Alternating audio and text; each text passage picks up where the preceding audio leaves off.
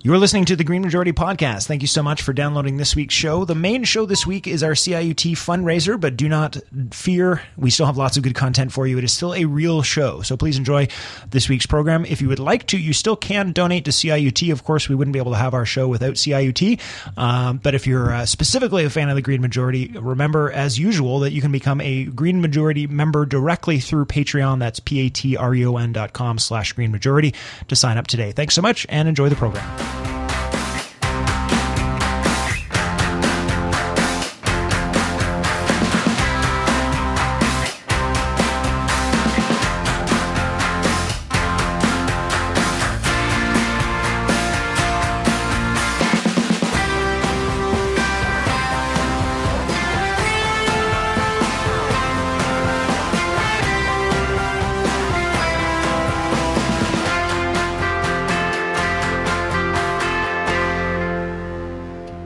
Welcome. You're listening to the Green Majority here on CIUT 89.5 FM.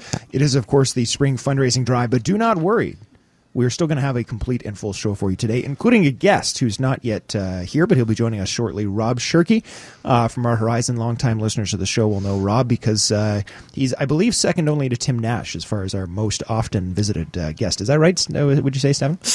Probably. At least recently. I feel like, the Angela Bischoffs of the world probably actually historically remain closer to the top. That's true. Well, I think the takeaway point here, though, is that even our guests can tolerate us after nearly 10 years on the air. Exactly. They keep coming back. People who have to be in our physical presence. So you as the listener, man, it must be great being you. So obviously taking our usual silly tone here. Before I pass off to Stefan, so Stefan's going to lead our initial news section here as he normally does, as he customarily does. We want to, as I said, have a full and complete show, but there will be occasional request to call in, and this is not this is a bother. This is actually our privilege. I just want to assure people that we will not be only reading the phone number for an hour. That being said, though, this is a real opportunity to become an actual member of the CIUT family, become a member, which comes with a variety of perks and prizes. Stefan and I were talking before the show that we didn't terribly think that the audience for this show would be super swayed by prizes, but I could be wrong. So Stefan's going to read a list of prizes here, I think about halfway through the news section, to let you know what could be won. But this is the time. So, of course, alternative media is something we talk about a lot on the show. CIUT is the largest community station in Canada. We have arguably the biggest reach. And is, I think, really on the forefront of community radio when it comes to promoting not just independent arts and culture and independent media and giving exposure to people who maybe aren't in the top 40 already, but also as shows like ours, which focus on important news items that are either not being reported or not being reported with the type of expertise and care that it requires. And so this is, I think, a valuable function of our democracy to have programs like ours. I hope you feel the same way, and certainly stations like CIUT. So that's my initial pitch. I'll just give you the website and the phone number here, and then Stefan's going to take it away with some actual news. So 416-946 7800 is the number to call in. You can do that right now. We have operators standing by, which is sort of a phrase I love saying, but it's actually true. We legitimately have volunteers here waiting to take your call. If you want to do toll free, you can do 1-888-204-8976. Or the easiest way, I think, for 2017, most people will go this route, is the CIUT.FM route. So CIUT.FM/donate -today, I believe it is. But if you go to CIUT, there's a big .FM, there's a big button there. So check that out. Without further delays, and I have to thank people just in the last few minutes here, actually, if you're just tuning in. But in the last few minutes, we've had a number of donors we want to thank as well. So just sort of before we came on there. So Dan, Athena, Randy, and Ellen, thank you very much. You got us to 34,291. Which leaves us with 34,800 to get to our goal. So we're pretty much halfway. Stefan, we have the honor of taking it over the halfway mark here during our hour. Well, that is one that we do not take lightly here. No. Yes. So but the reason people are going to do that is because we provide great content. So let's get started with that. Yes, exactly. So I have two quick stories, given that we're sort of running at a fun little pace today. And both of them, I've spent the last couple of weeks, if you listen to the show, being relatively depressing. Salty, you might say. Perhaps a little bit. And I'm flipping the script today. I'm being these are two actual generally positive stories, both coming out of really unexpected places, I guess I'll say. The first is that this is a claim. It's, again, it's one of those things where the politicians will say something and perhaps it will turn out to be nothing. But yet the claim alone, I think, is interesting, which is that the Minister of Coal and Mines of India, named Piyush Goyal, recently said at the Confederation of Indian Industry in the annual session 2017 in New Delhi that basically that we are going to introduce electric vehicles in a very big way, and going as far as to say that every car in India will be powered by electricity by the year 2030. Now, this is in a place in which, the ministers of coal and mines. So this is a very specific ministry in which that's what they're doing. But still, if anyone, if Justin Trudeau came out and said this, no one would believe him. This isn't a goal with a level of audacity that would be unheard of in most places. So to have it coming out of India, which is, especially as it continues to grow as a global economic power, is incredibly important. And what's interesting is what's fueling this is a very similar thing to what is fueling the rise of more sustainable technologies in China, which is, of course, just how polluted their cities are. And it's not one of those things. It's more often than not we're seeing, especially in India and China, the response to climate change is being driven more by pollutions of major cities rather than the sort of threat of climate change itself, which as someone in this studio, I think cares a lot about trying to warn people about the dangers of fossil fuel cars, and I forget who that person is. Oh, it's Rob Shirky. Hey, Rob. Great segue. Sorry, I'm a little late. We'll blame the subway, which in turn will blame on a lack of funding for proper transportation, which in turn will blame on, I think, a lack of political will, which I'll get into later. Amazing. Thanks, Rob. Rob has a story, actually, that was teased almost half a year ago, and he said he couldn't give the details at the time. So exciting revealer. Yes. Later. Maybe. I don't know. I don't actually. We'll find out. But yes, Rob Shirky's just joined us in the studio. But this is amazing news. This is the idea that India might take this big of a step into the electric market. Is generally only good news in my mind. Not to mention the fact that there's, that this is part of a larger trend in which, things like Ford is now actually creating a plug-in electric car in China to, again, combat smog. So the amount of which the move towards electric is gaining steam for reasons outside of climate change are many, and they're growing. So good news number one. More good news is that you have an excellent opportunity. I'm all about the segues today. To support independent journalism and all of the amazing different types of shows on CIUT.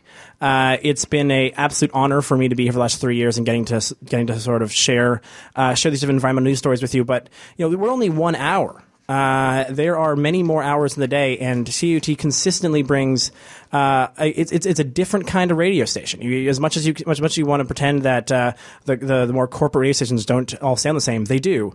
And I think CIUT and community radio brings an entirely different voice to the table, which in a way that it doesn't actually exist, I think, other places anymore. I think radio is one of the few places where community shows like this are side by side with the, if you just turn your dial, you get a corporate radio station that has that's be a very, very different type of conversation. You can't do that in a lot of other media anymore. Everyone says that the internet is this boon, I think, for independent journalism, which it is in some ways, but at the same time, you gotta. This is direct to the people kind of stuff that most places don't provide. So CIUT remains incredibly important. Well, I just want to do a quick aside on that. There's something many people not have known. Older listeners will know, Stefan, that you and I made a good push at doing some additional bonus content to the radio show a few years ago on YouTube, and part of that was to follow in the footsteps of some extremely successful channels like the Young Turks, who I have actually a clip we're going to play a little bit later. But recently, over the last few months, interestingly, YouTube underwent this massive crackdown, and all of the progressive channels that I know, from Young Turks all the way down to a number of smaller channels that are, like, by smaller channels I mean they only have 350,000 subscribers, not like 2.5 million subscribers, are now in a panic. Including award-winning shows such as the Majority Report or Sam Cedar. There's another channel called Secular Talk. They're all in a panic because their revenue has been slashed, and so now those shows are now in a panic because they had all their funding dependent on YouTube ad revenue, and Google has just decided to yank their ability to monetize their thing. So, I mean, progressive voices are, for whatever reason, and we're not going to get into conspiracy theories about that, about why that's happening. But the reality remains that progressive and independent voices are constantly under assault, whether it be from nefarious forces or simple big business economics. That this is something that needs to be preserved and protected, not just sort of enjoyed. So you can call in and support us directly with 416-946-7800 or toll free at 1-888-204-8976. And of course, you can go online, ca2.fm. And people who have already done that, I want to make sure we thank them right away. So Sandra, Stefan, Bruce, and Leanne, and that's not this Stefan because I've been watching him this whole time. So those 4 people, Sandra, Stefan, Leanne, and Bruce, are amazing because generally you get more donations right at the end. So these were some very eager people, and we want to thank them very much for their participation in this fundraising drive and encourage others to follow their example. Shout out to other Stefans out there who are supporting us. Our last funding drive was really driven by Tim's. I think this one is on us, guys. We can do it, Stefans. That's a shout out to the only people who listen to the show so regularly that they actually listen to the donation show consistently, so they get my reference to the last time we asked for money. As I want to get back very quickly to the second story so we don't miss it, because again, we are doing all the content all the time, which is another good news, and actually be more surprising, I would argue, than the last one, which is that the Senate Republicans recently failed to repeal methane regulations for drilling on public lands. And the reason why this is surprising is that it was only done because 3 Senate Republicans actually switched sides and forced this defeat.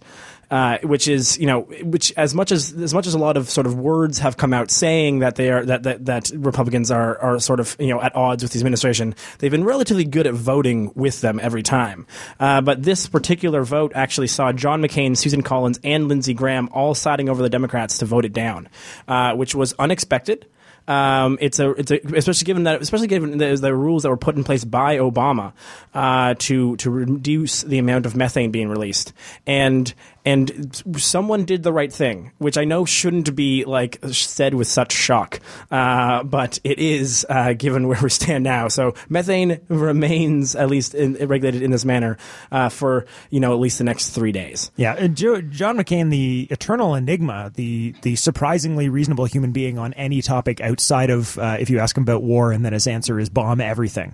But aside from that, is not a terrible human being all of the time. A very, very interesting man, and principled for things that I don't necessarily agree with, but principled, I think, compared especially to the politicians we've been used to. I mean, he's looking better by contrast day by day, which is a sad state of affairs. Yeah. So that's great news. This is one of those things where it's actually this is great. A senior NASA climate scientist on Twitter just added that it was good news. which is one of those things where it's you're going to see this guy who's has to spend his entire life reading very, very bad news, and then one thing comes by and he's like, oh, that's good news. All right, I'll take it. We talk a lot about how scientists are sort of famously very cautious with their language, and unfortunately, because of that, they're very specific and very you might say allergic to hyperbole. But because of that, unfortunately, because of the hyperbole norms that we find in the media, often their statements are underwhelming by contrast, especially to the opponents. So I was toying with the idea just a moment ago of what if we had some sort of app that took any scientist's press release or tweet or anything else and just randomly added expletives just to add to the emphasis of their point, to sort of translate it into the parlance that we're used to in general social media discourse. And to make sure that you did not lie earlier, I will tell everyone what these grand prizes are. If you donate $85.50 or more, you become a member of CIUT and enter a drive for basically what I think is enough to make your own radio station. You only yourself will be able to hear it, but still, it's a radio station for you, personalized by you. That is because it includes 3 H4n Pro Zoom recorders, which you can then record your radio show on, and then 3 Stanton T62 direct turntables, as well, and then 3 also Newmark PT10 USB portable vinyl archiving turntables, and then 3 AKG K214 MK11 headphones. Basically, these look like relatively fancy, fun things to do, and so you basically can record your show with the Zoom recorder, play the music, and then listen to it on your headphones. Or if you're super lucky, we have one Bose Wave Radio 4 as well. So you can literally you can do the whole thing. As long as you have a computer to do some editing software, you can make yourself a customized radio show for one. If you win all the prizes, which I actually don't think is possible. So maybe you can't. Yeah, and there's one on there too for a higher amount. It's if I believe it's $500. You actually get 2 hours of programming on CIUT. I will add to that if someone during our program does that. I realize it's a big ask. Someone does it during our program. I will add to that, and I will sit in for those 2 hours and contribute in any way they would like to that 2 hours of programming. If they want an extra voice, or if they want me to tech that hour for them, you've got it. If you do that during the hour, all right. There you go. For any high rollers out there, we're going to listen to Megan briefly. Our tech here, who's going to introduce our song. Take it away, Megan.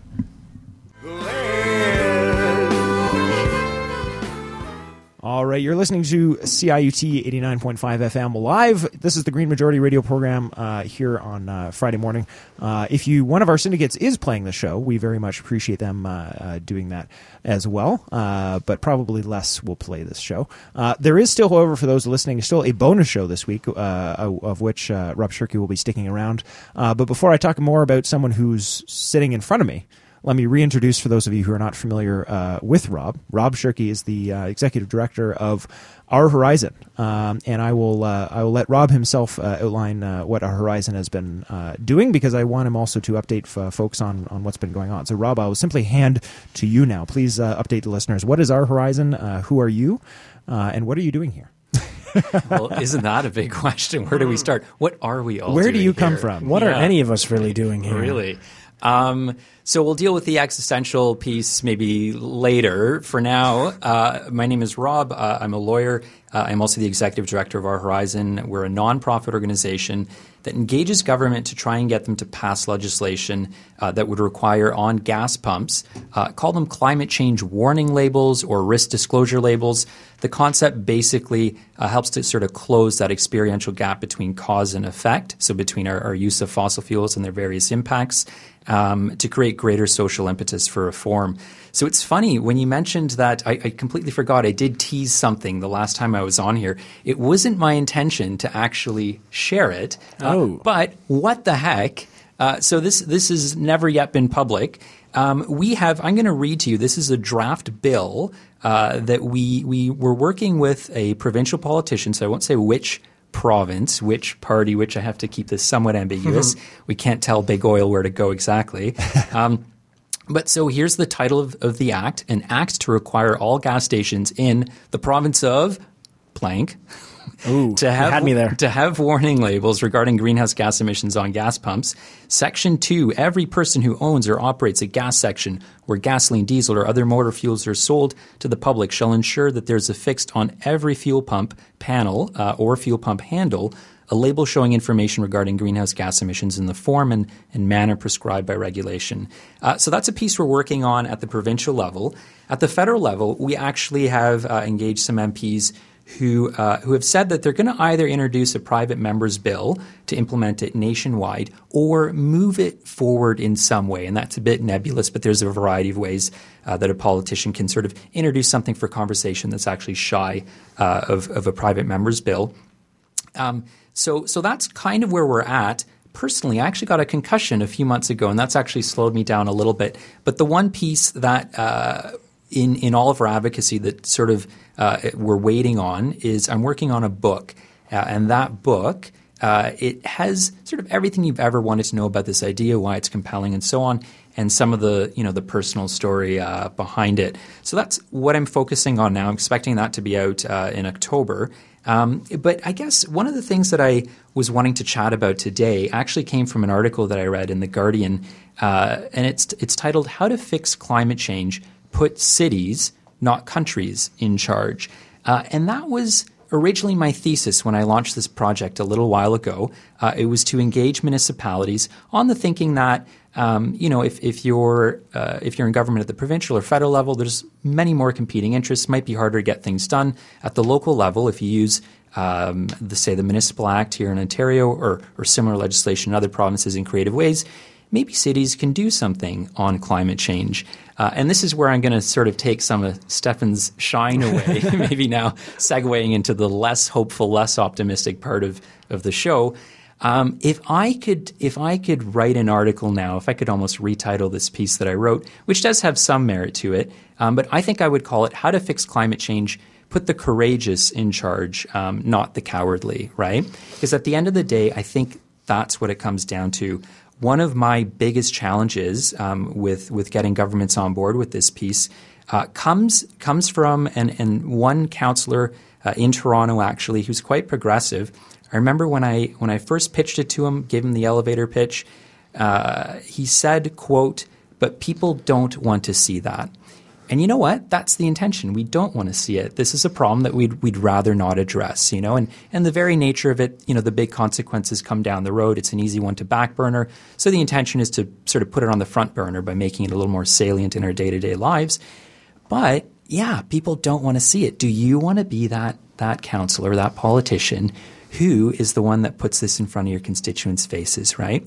So it's going to take a little bit of courage to do it, and that's one of the bigger challenges that we're facing. So, just to tie this into something that's been going on here in the city of Toronto, recently there was the Transform TO report that came out, and you know it's a good report, but a report is only as good as whether or not we're actually going to fund it, right? So I think the very next day, staff comes out with a report advising council pursue a quote status quo budget, i.e. no more new spending, no new projects, right? Then this week, the Budget Committee considered staff's report and voted for a budget freeze.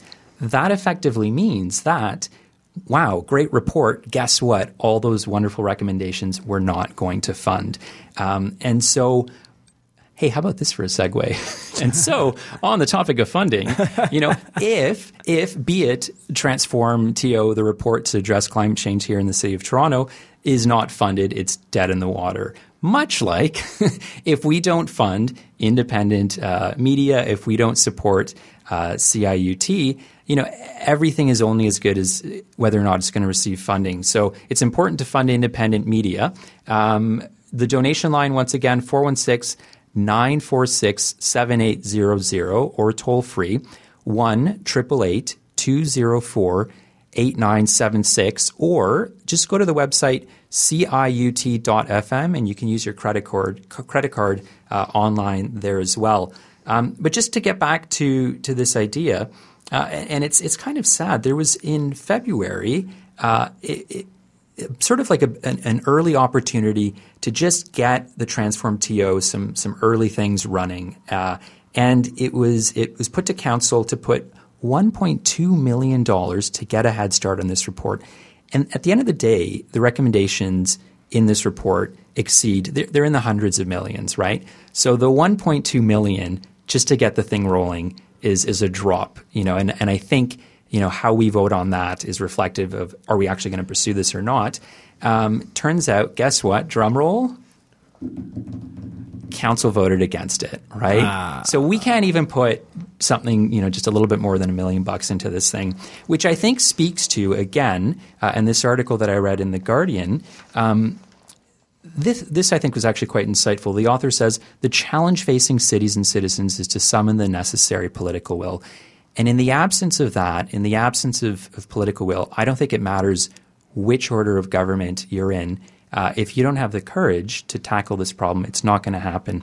And what I'm trying to achieve anyway with this intervention I'm working on is if day to day, if you can make the issue of climate change, a little more proximate, we feel more connected to it, maybe more responsible for it, that then is going to sort of frustrate the status quo solution, right? Stimulate broader demand for reform. And you'll see then government align their policies with the sort of shift in what citizens are wanting. Similarly, you'll see businesses cater their offerings to meet the shift in consumer demand. So, not all is lost, but I got to say I am a little discouraged with what's been going on at the municipal level. But do look forward to my book coming out in October. And I think what will then coincide with that are perhaps some interesting announcements from other orders of government where, fingers crossed, courage trumps cowardice. Nice. Yeah. Solid ending there, Rob. Yeah, I think on the word of making people uncomfortable, I was thinking where were you were talking about? Oh, the counselor's response. Mm-hmm. And what I was thinking about when you said that, and I nearly interjected you, but my mic was off, which saved you from being interrupted. Because then I went to turn it on, and I was like, no, I'll let him talk. But what I was going to say was, like, as far as that, I mean, like, it comes back to the thing we talk about a lot on the show, which is like, one of the eternal challenges is making people uncomfortable and making the climate thing seem real, and not real as in real or false, but as in like real as in like as real as stubbing your toe. There's a difference between a threat of one day you'll stub your toe and stubbing your toe, right? And even if that day is tomorrow or an hour from now, it has different. So one of the things that popped in my head when you said that was like, oh well, it's people don't want to see that, and the thing that popped in my head was like the victims of mining violence from Canadian mining companies. We don't want to see that. Like the people who are now dying from asbestos poisoning because Canada's banned it, but we were still mining until recently. We may still be, but I believe it was finally stopped. But asbestos mines in Quebec, where we've spent hundreds of millions of dollars removing asbestos from Canadian buildings because of the dangerous health effects, but we still ship it overseas, or at the very least we did until recently. Canada's not great about that stuff. We just like to have that veneer, and I think a harsh look at the fact that we're not quite as nice and we're not quite as friendly and we're not quite as well-meaning as we like to think of ourselves as, or at least not these days, we should be that should make you uncomfortable. And I think that's the answer to that should have been like, I would have said that's going to make people uncomfortable, but that would have been like, that's the idea. That's how we know that's a good idea, because it's true and it's going to make people uncomfortable. And I have more coming up in my section about a new round of politicians, but I think this will create a good segue here. We'll go back to Stefan for a minute here, but this theme very much will carry into my section in the final section of the show. Yeah, just to jump back onto this sort of interesting. We can do all of the we can get all of the right things. We can do all the right reports, but then at some point you actually just have to put some money into something. And I think it goes back to the sort of the ethos, I think, to some extent of what the it's hard not to reference just our current mayor, John Tory, but the sort of the way that often I guess more conservative leaders will run, of the idea that they can, even the ones who may say all the right things, but if they're not going to actually raise the capital or find new ways to raise the capital, then you can't. Then words are meaningless, right? If you're not going to actually put money behind it, if you're not going to find a way to, like, you can say I feel like more often than not, you find conservative governments will work to reduce the amount of money that they have available to them, and then also reduce their scope, and then at the end of it be like, well, how could we do anything? Look, the budget is tied and we can't lose any more money, and all these other things are this way. And it's because, but that's by design, right? The design is to limit the power of government, to then allow them to not do the work that very much needs to get done. It's true. And then someone like me, just a regular old citizen from the outside looking in, sees this and concludes, well, boy, government is useless. This is an ineffective institution, and then it's a slippery slope to then.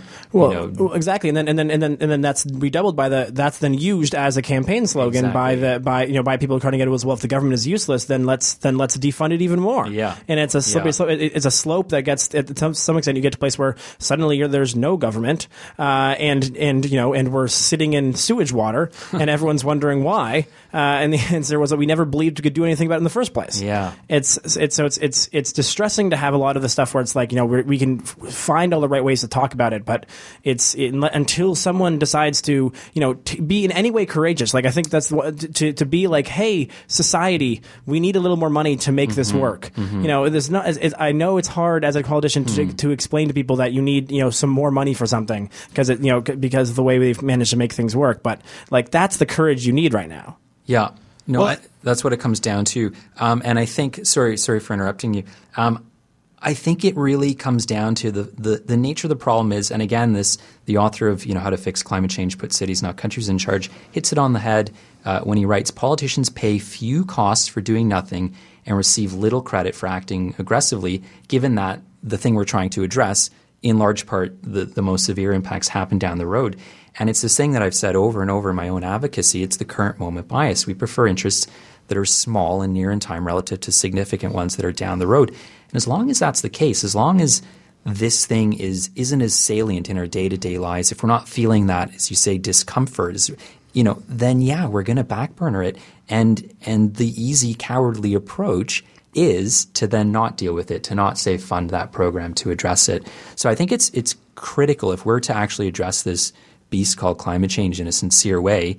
We need to honestly look at it. We need to get a little uncomfortable. Put those labels on gas pumps so that we feel like, okay, this is real. I'm feeling more connected to this.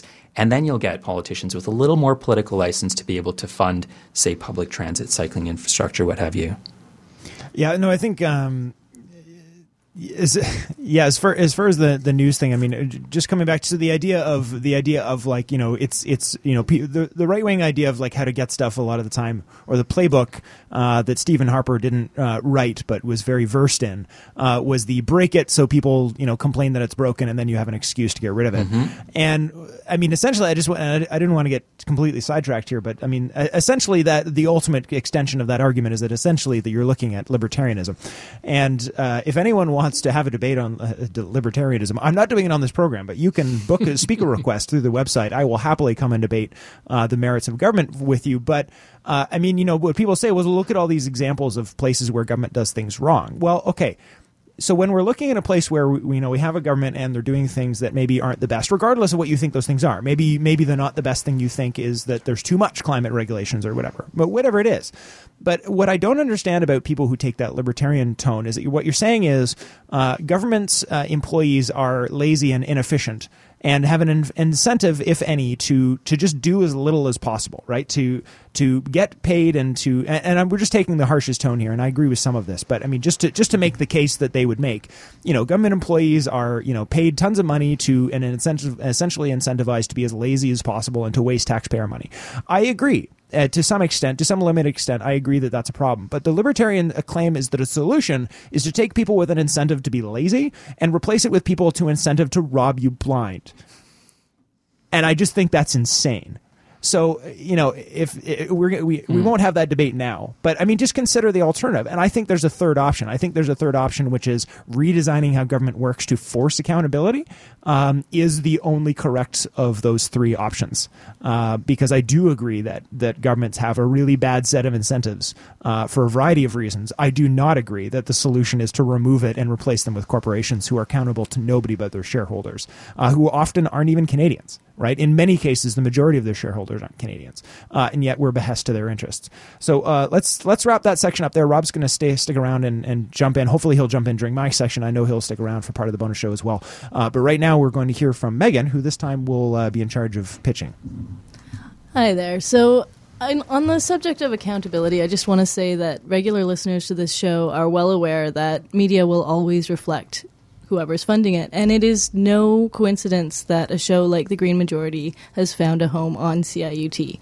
So if you would like to support independent media like The Green Majority, give us a call at 416-946-7800 or go to the website at www.ciut.fm.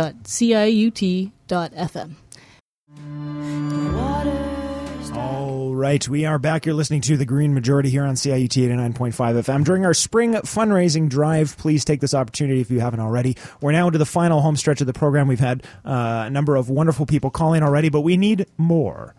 We need some more people to call in or go to the website. Please consider doing that right now. As Stefan mentioned earlier, there is a number of prizes. I personally think that our listeners are above being bribed, but maybe I'm wrong. There are a number of fancy electronics you can win. Trips, usually stuff like that. There are no trips. No trips? Okay. Well, only maybe Sonic trips. You got these headphones on, put on a nice record. It is some extremely fancy electronic equipment there. You can check the website if that's your deciding factor for the details on that gear. It looks pretty sweet. If you win the headphones, I need them. My old one's broke. Yeah. So donate your headphones by sending a picture of a turtle to Stefan at stayho.com _. So please take that opportunity to do that. As we said, final section, we need a few more people to call in all seriousness. We enjoy having some fun here, but it is very serious and very important that people call in and support us so that we can continue being derisive and sarcastic to our political opponents here on public radio. So which you can do that by going to 416-946-7800, of course, toll free at 1-888-204-8976, or most likely, I would think, CIUT.FM. There's a button. I believe it's /donate-today, but just go to CIUT.FM and you'll see that as well. So my topic for the final section, and I encourage both Stefan and Rob to jump in here in a moment. I'm just going to outline basically one news item and one clip from the U.S.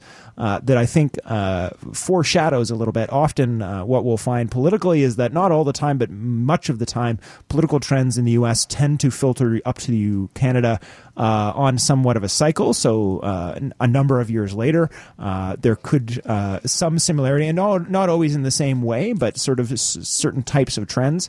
So, for instance, after Obama was about to leave office, Justin Trudeau, there is a lot of examples I could give of trends tending to trend north with some amount of time delay. So we'll be getting into the trend that I see coming in a moment. But the trend that's happening right now, of course, is that this week we're in the middle of essentially a recount after an extremely close election in British Columbia that left the Green Party with doubling its previous vote share from 8 to approximately 16%, leaving them with not one, not two, but 3 seats as the count currently stands in BC. One of the ridings was settled by as few as, I believe, 9 votes. So there's a guaranteed recount in that area. So the balance of power could in fact shift, but as it sits right now, the Liberals maintained Christy Clark a minority government, but the vote is so close that the Green Party has now been in the unprecedented, I believe, position of potentially being kingmaker, having the ability to ally with the Liberals and shore up their government, or to provide an upset and potentially, and I think this is potentially risky, and in fact, this is what I'll prime Stefan and Rob that this is what I want to ask them their opinions about in a moment here, is the risks associated with backing up the technically not as popular NDP, although it was very close, to the future of course, the viability of not just the Green Party, but the fact, and this has been one that Andrew Weaver, who's the elected head of the Green Party in the BC and one of the people who got a seat, who was previously the only person with a seat, who said he would not run again if he get more than 1 seat, and now has 3 and is now in the position of being kingmaker, what this might mean for the Green Party regardless of the decision they make. So both taking into account and not taking into account that decision. We'll go to Rob and Stefan on that in just a moment. But the position here that's most important, and one that's been put forward by Andrew Weaver and the NDP leader, whose name I don't have in front of me at the moment, apologize, is that technically, if you add up, technically they did, if you add up, but technically is meant to imply that it was close. A majority of people in BC voted for parties that oppose many of the energy infrastructure projects put forward by Justin Trudeau. And the last point I want to highlight here before I go to comment to my panel is that one of the most interesting things reading it here, and I'm not going to go because it would require me essentially to read good chunks of 3 articles here. So I'm going to tag them and encourage our listeners to read this for themselves. But there's a lot of language here where Justin Trudeau or his government has chimed in or commented on this, and I feel like I'm reading it correctly, but I feel like I'm reading it in a way that the articles that I read didn't really call attention to, which was there was a lot of language around, and in fact, one of them, it was quite clearly stated that Justin Trudeau is essentially saying, if you want climate action, you're going to take pipelines. And so he said it, of course, in his usual smiley way, but it appears that the veneer of the friendly and all generally benevolent Justin Trudeau may be forced to be put into a position where his charlatan status as a climate leader is going to be out in full force, because he's essentially, his government, despite their attempts to buffer this with fancy PR campaigns and Instagram pictures of lower abdomens, is the fact that they have now planted a stake in the ground that these energy projects will go through. And the thing that I'm concerned about messaging here going forward, and what will lead into my clip that I'm going to play in a minute after we go to my panel for comment, is that now the it has forced them to sort of pull the sheet back and say, no, I'm essentially blackmailing you. If you want climate policy, we're going to have these pipelines. And I think that's a bad move. But before we comment on Justin Trudeau, I want to hear from our panel on the thoughts on the Green Party as kingmaker and what this might mean for the larger trends just for the Green Party, one way or the other. Stefan. Well, I think they have an opportunity to prove that minority governments can be effective and provide a valuable government to people. I think more often than not, the argument against proportional representation and sort of other ways of more improved electoral systems is that minority governments don't do anything. And what I found so interesting is I very recently actually was talking about this election with a previously mentioned friend of the show, Tim Nash, and he was describing a system in which in a minority government of this nature, the Greens have the ability to come up with, say, 20 demands or 20 things that they agree on with one of the two parties, or even 10 and 10 really, and then just go through and work their way through them. Instead of forming maybe a more official coalition, really actually just work on a set of agreement of like, okay, we'll have another election in 2 years, and while we got that, we both agree that these 20 things should pass, and so they work with their way point to point just through that, and show that it's happened. It happened recently, or not recently, but happened a while ago in Ontario, and those 2 years were incredibly actually effective in terms of getting policy passed, because there wasn't so much of the sort of back and forth conversation. It was entirely based around this: we need to get this. We agree on these 20 things. Let's make these 20 things happen. And so I think done well, this could be a great opportunity. If they don't get seduced in some other ways to either join a formal coalition or anything like that, if they can play it correctly, I think there's an opportunity to see a lot of policies we might never have hoped for come through. Yeah, I would agree with that. I think you can accomplish a lot when you are in a minority government situation. I saw a press conference where Andrew Weaver said, I'm paraphrasing here, but essentially he said that I'm perfectly happy to work with the party for even up to the full 4-year term if we can get things done together, if there's overlap between our priorities. And he definitely stressed that he's not partisan. It's not about party politics. It's about getting things done. It's about good policy. So it could be that you might actually see some interesting developments in BC.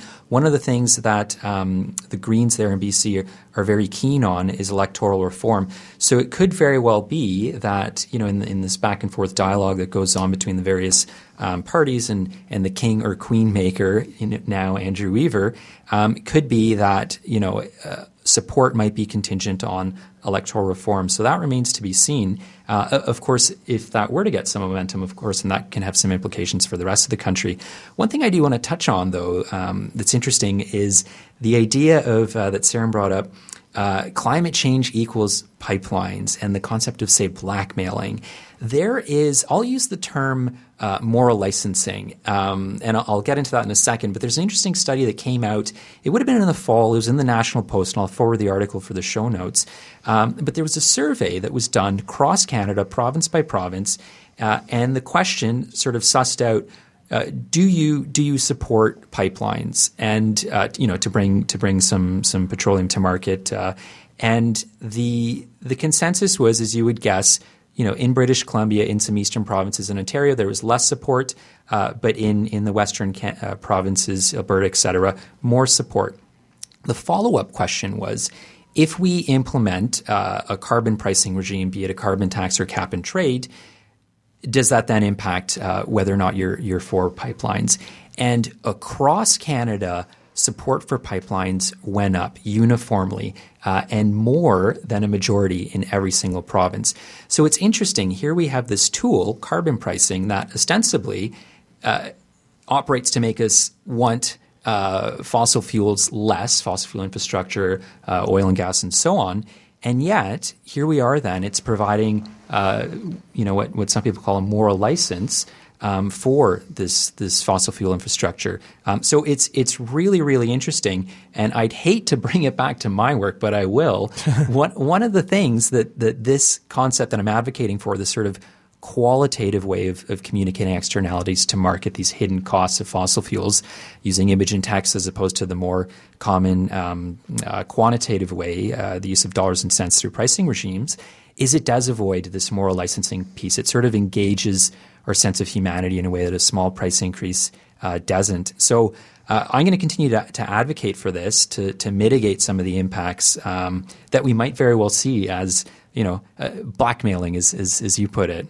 Yeah, and I also want to make sure that it doesn't go unnoticed. The irony of the Green Party and the NDP potentially forming government and forcing the Liberals to enact proportional representation when that was one of the main facets of Justin Trudeau's thing. Like, the irony of this is so many layers deep. I want to buy it as a cake. It is absurd. It's wonderful. Yeah. I mean, and I don't even have any conclusions about that. I just think that it's important to note. Stefan, we'll go really quick to you, and then I want to make sure we get this clip in. Oh yeah, I was just going to say that cakes have layers, onions. I think it's more of an onion. Well, it's going to make us cry, not. It might make us cry, or it could make us sick to our stomach from sugar, Stefan. Oh, so either way. Yeah, either way.